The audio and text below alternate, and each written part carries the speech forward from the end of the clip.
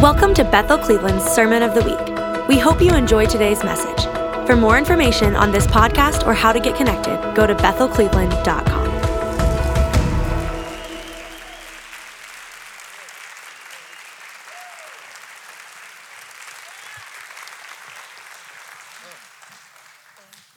Thank you, everyone. It's so wonderful to be with you here again this weekend. It's been such a treat and a joy. We just want to honor Pastor Steve and Cindy and the whole team. You've just hosted us, all the volunteers. You've loved on us. Mandy, thank you for the coffee this morning as well. I just feel so much love. I feel like I'm with family. Yeah. I feel like I'm with my own church family. Yeah. And I was just asking the Lord, how can I encourage the church today? And I got a picture of the 7 lampstands in Revelation, and there was a lamp burning, and the Son of Man was kind of walking around with his fiery eyes, his robe and his sash. And I just felt like you were coming into a season, Steve and Cindy, where the lamp and the oil was burning brightly in your midst. And it was a corporate thing, but it was an individual thing.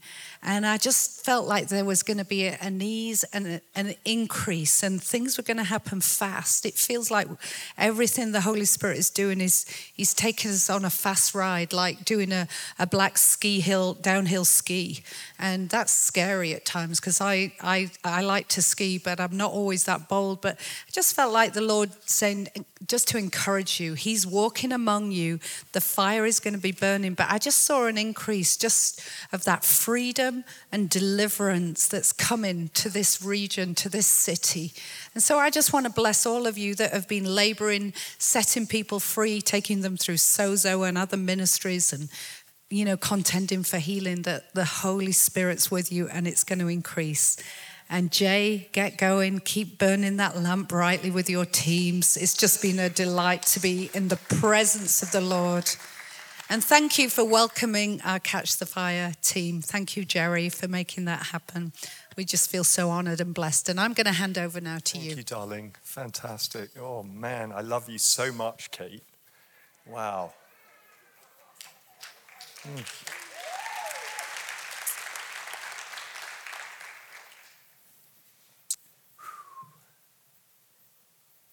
So I'm just having a moment. I'm just amazed that I have been able to be married with Kate for 30 years.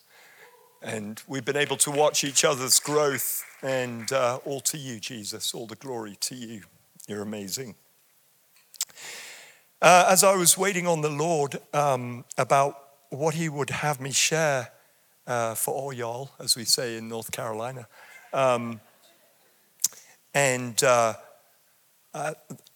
what I heard from the Lord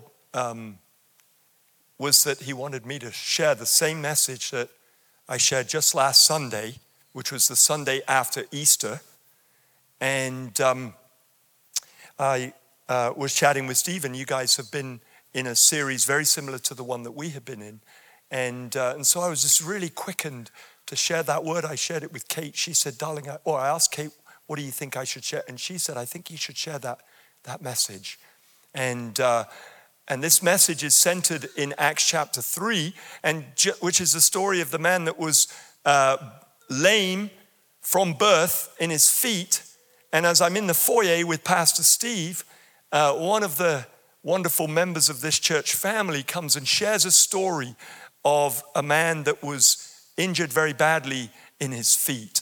And I just knew right then, yes, this message is for y'all today. And because, I want to make sure that the message I preach, I'm not relying on just something I just did last week. Are you with me? That's why I'm sharing this with you, because I want you to be very, very blessed. And I'm excited to share this with you. So let's turn to Acts chapter 3, verse 1. Now, I'm going to just assume that you're turning to it and you'll catch up. Now, Peter and John were going up to the temple at the hour of prayer, the 9th hour. And a man lame from birth was being carried, whom they laid daily at the gate of the temple that's called Beautiful Gate, to ask alms for those or to beg for those entering the temple.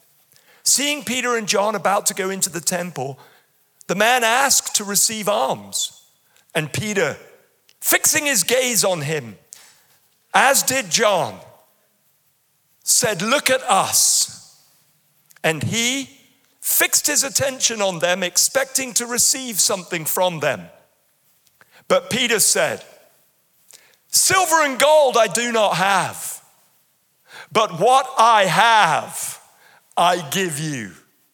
In the name of Jesus Christ of Nazareth, rise up and walk."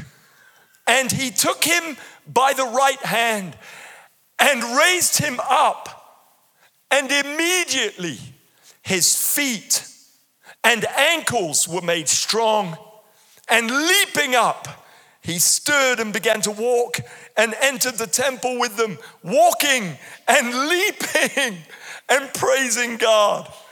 Wow. And all the people saw him walking and praising God and recognized him as the one who sat at the beautiful gate of the temple asking for alms. And they were filled with wonder and amazement at what had happened to him. I will never forget the first person the Lord used me to heal that was paralyzed from the waist downwards, couldn't walk. And as he was listening to the word of God, being just somebody introducing the speaker, which wasn't me, I was working with the speaker. And his mother brought him to me. This was in Ghana, West Africa. His mother brought him to me. He was 5 years old. And she was like holding him up, and his legs seemed lifeless. And she's screaming, "My son is healed, my son is healed." And I'm thinking, he does not look healed. And she said, and I said that to her. I said, I'm not sure that he's quite healed yet. And she said, no, he is. She said, he moved his feet just now. And he's never, ever moved since he was dropped by his sister and his spine was broken. And I just was like sobered up in a moment. Catch up with me, Duncan, is what I've heard in my spirit. And I said to this boy, walk. And so his mother sort of pushed him, and he kind of did this, and he did this, and right in front of my eyes, and his legs that were thin, skinny legs were just like, I don't know when the moment happened. I said, I think, I got that wrong. I said he was 5. He was actually older than that. He was like 9 or 10, I forget. But anyway, old enough to be on his own running, and it's a long time ago, so I ask your forgiveness for that detail correction there. But I just felt the Holy Spirit remind me he was actually older. But anyway, in that moment, I had to turn around because he started running at me. I had to turn around from sort of walking with him like this. I had to turn around, and he ran after me. And then, of course, I took him to the man that was leading the big event in Ghana. He invited him up onto the platform, and the young boy was chasing him up on the platform.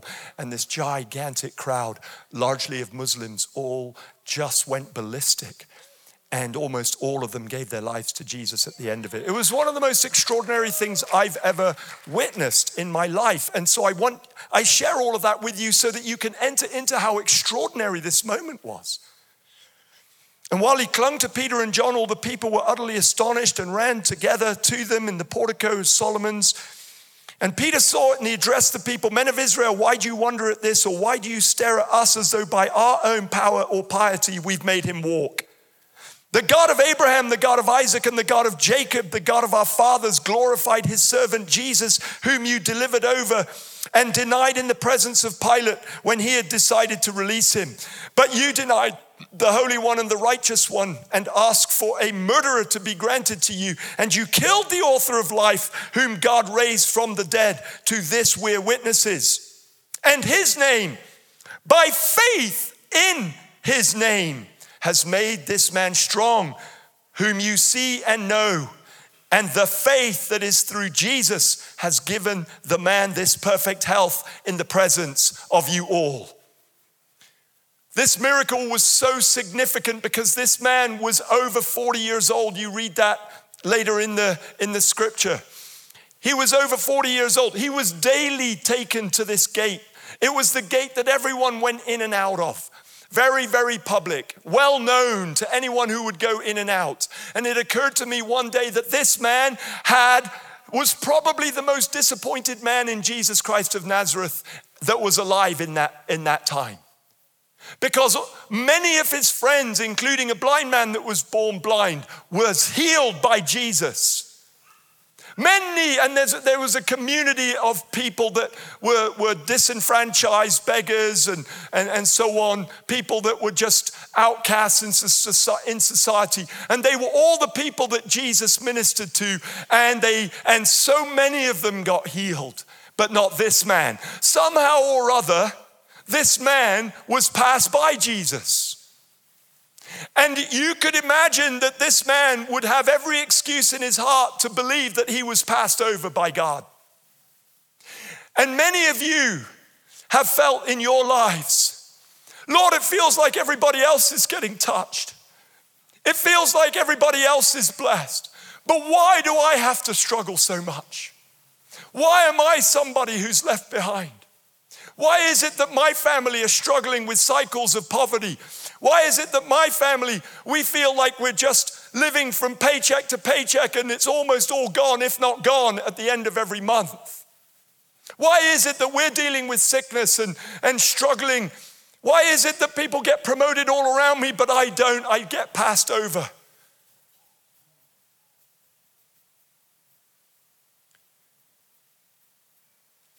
And this man had every reason to be thinking those thoughts, as you may feel that you have every reason to think those thoughts. But Jesus. You see, Jesus only did what he saw the Father doing and only said what he heard the Father saying. And the Father, every time Jesus walked past that man, the Father said, not right now. That one's for Peter and John. You see, we don't know the future. It's not how we start. It's not even where we are right now. It's the future, just like Pastor Steve just brilliantly just shared this morning. And that's exactly it. God wants to take all of our past that we feel is just full of stories of how things have not gone the way we thought they would go. And he wants us to know today, I'm the great Redeemer. I've got an amazing plan for you. And I want to pick out just a few things in this story that will help us today to understand at the end of 2 years of the pandemic, where so much has been lost, vitriolic elections, horrific racist issues that have been so deep in our past in the United States just bubbling to the surface. Because God's the great Redeemer. He wants to redeem everything.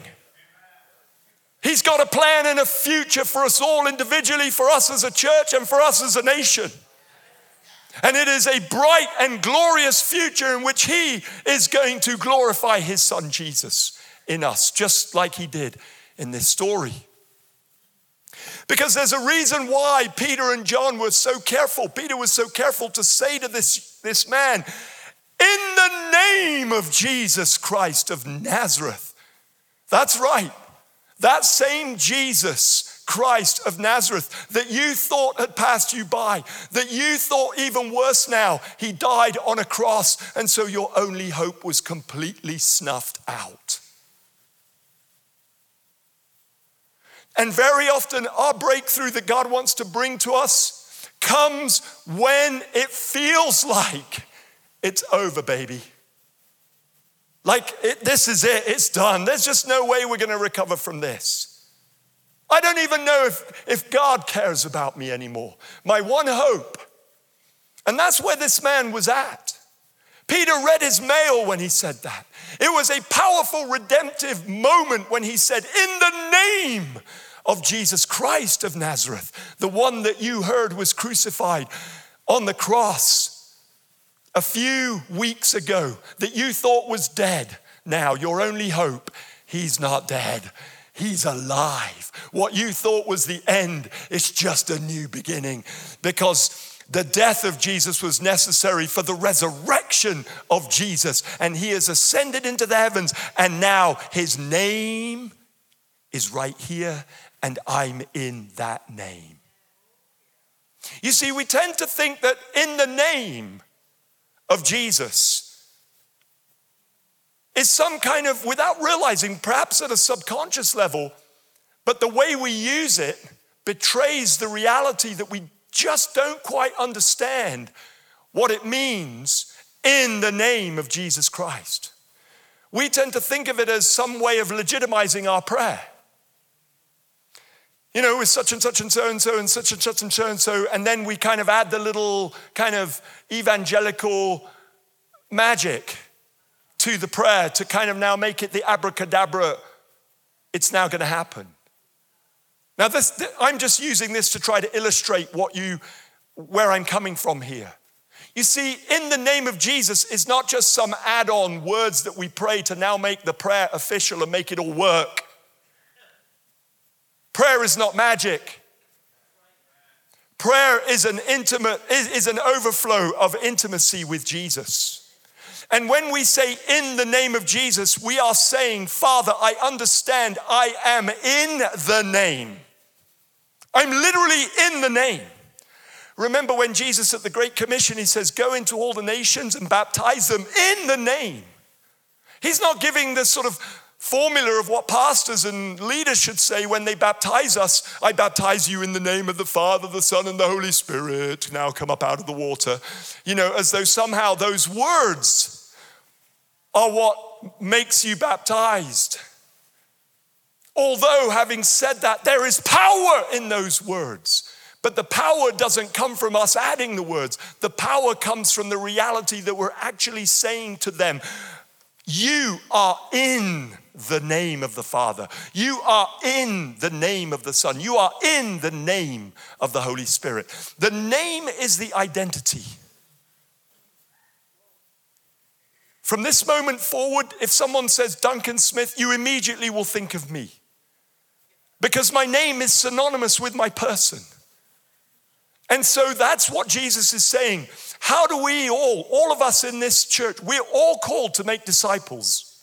It's not leaders that are called to make disciples. We're all called to make disciples. How do we make disciples? We literally immerse them, which is what baptize means. We immerse them in the identity of the Father, in the identity of the Son, and in the identity of the Holy Spirit. It's that easy. And you know, Peter right here, he's saying, I understand. Could we put the slide up that if you guys have a moment? It's up, perfect. I want to take a few moments, and I suggest if you've got an iPhone, take a picture of this, then you don't have to try to scribble it all down, but it will be useful to you. And it's just my quick synopsis. I want to help to open the eyes that many of us, myself included, we so often have an old covenant, Old Testament paradigm and approach to God. But Peter right here, he is revealing that in Jesus, we're in the new covenant and we have a new approach to God. So Peter doesn't say, hold on a moment, Father, would you please come? Or Jesus, would you please come? Or Holy Spirit, would you please come? And would you heal this man? He knows I'm in the new covenant. So in the old, God was on the outside. As Benny Hinn said, man, very few people in the old covenant had God on the inside. And so what's our approach to life is, God needs to come to me. God will come to me. God, please come to me. But in the new, God is in me. And I've been careful to write on here God, because God is Father, Son, and Holy Spirit.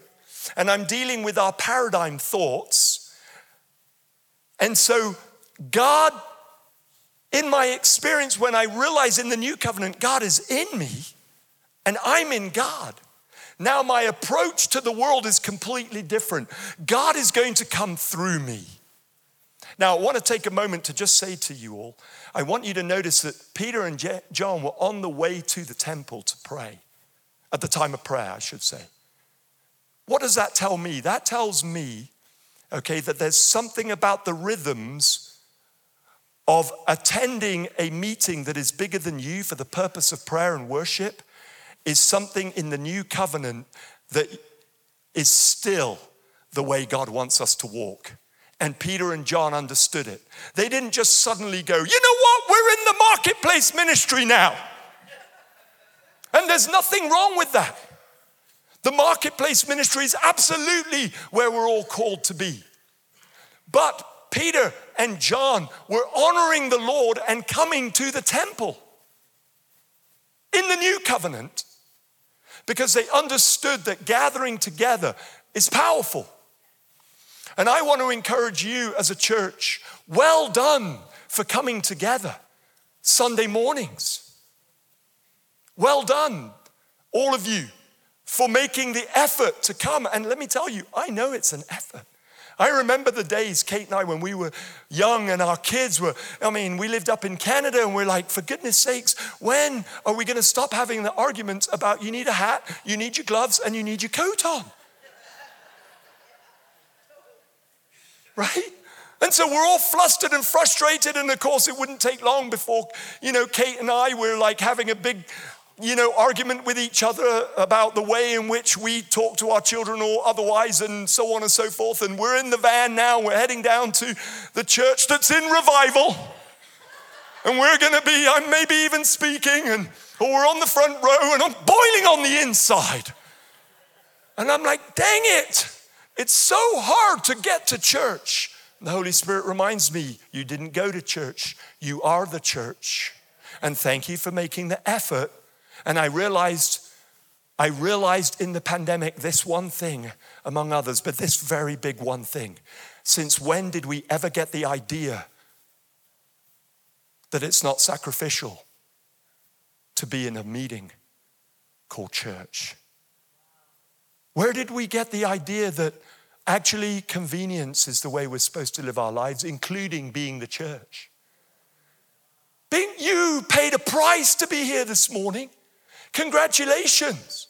And you know what? Here's what I want to say. For those who are willing to be part of meetings together, that is the church expression, on the way,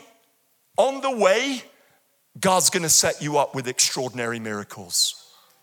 And you know what? Listen, I'm saying this to you now as a pastor. You are very unlikely to know how to respond to the moments God wants you to respond in to bring the supernatural out there in the marketplace and in your families if you haven't seized the opportunity to practice in this environment. Let me flip it the other way around. Practicing in this environment will prepare you to be an awesome, awesome, awesome minister of the gospel of the kingdom of heaven in the marketplace. Just like Peter and John, they were ready. And Peter just reaches down and picks him up. And it's when he picks him up that the miracle happens. I learned a very, very powerful lesson. And I hope this doesn't lose any of you as friends, but I used to be a police officer in England. I had one of those bobby hats, helmets. Had my little wooden truncheon in my pocket. No guns, of course, it's England. We had to say, stop! That's authority. Or I'll say, stop again! And that's because we didn't have a lot of power. Or I'll throw my stick at you. But you know what I learned, folks? What I learned is that every moment as a police officer, when I did what a police officer is called and uniformed and warrant carded to do legally in the law, every time I did it, I had to do it, even though I was in Her Majesty the Queen of England's police force. I would never have got a commendation if I told a person that I was to arrest, lawfully to arrest, if I told them, wait here while I go and get the Queen of England, because it's really her authority that I stand in. It's really her power that I have. And that's true. And I'm going to go wake her up and bring her here from Buckingham Palace at 3 a.m. in the morning, 200 miles away, and have her make the arrest. But can I just put that, that's ridiculous, isn't it, everybody? But can I put that to you, that that's what we're doing with God every time we ask God to come and do a miracle, when he has commanded us to heal the sick? God will back us up when we exercise the authority that he has given us, that we're under that authority, therefore we carry that authority. And when we do that miracle, make no mistake, everybody, no one around you is going to think that was you.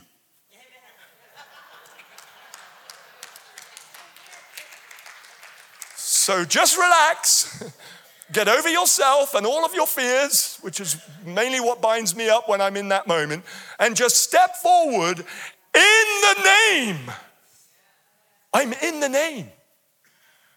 Every one of us in this room, we can know, I'm in the pillar of fire that the Israelites saw at night. I'm in the cloud of his presence that was by day, that came on the Ark of the Covenant. You have Jesus on the inside of you, the one that the Ark of the Covenant symbolized. You're in the new covenant, you have that Ark in you, and you have the Holy Spirit on you. Now, learn to walk in his power in here, so that when you're out there, you've practiced and you've got amazing spiritual muscles. Let's stand.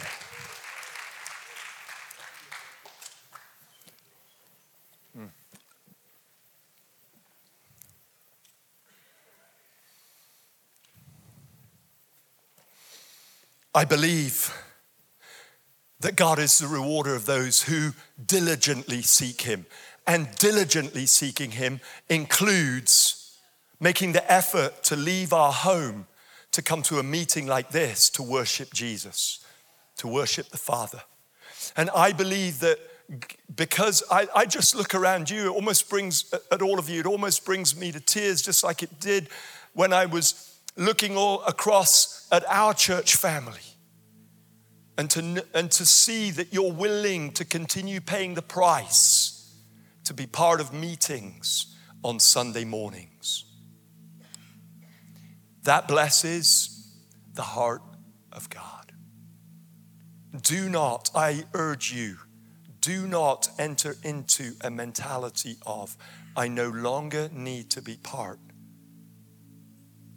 of organized church. Yes, you do. The more organized it is, the better the Holy Spirit can flow through it.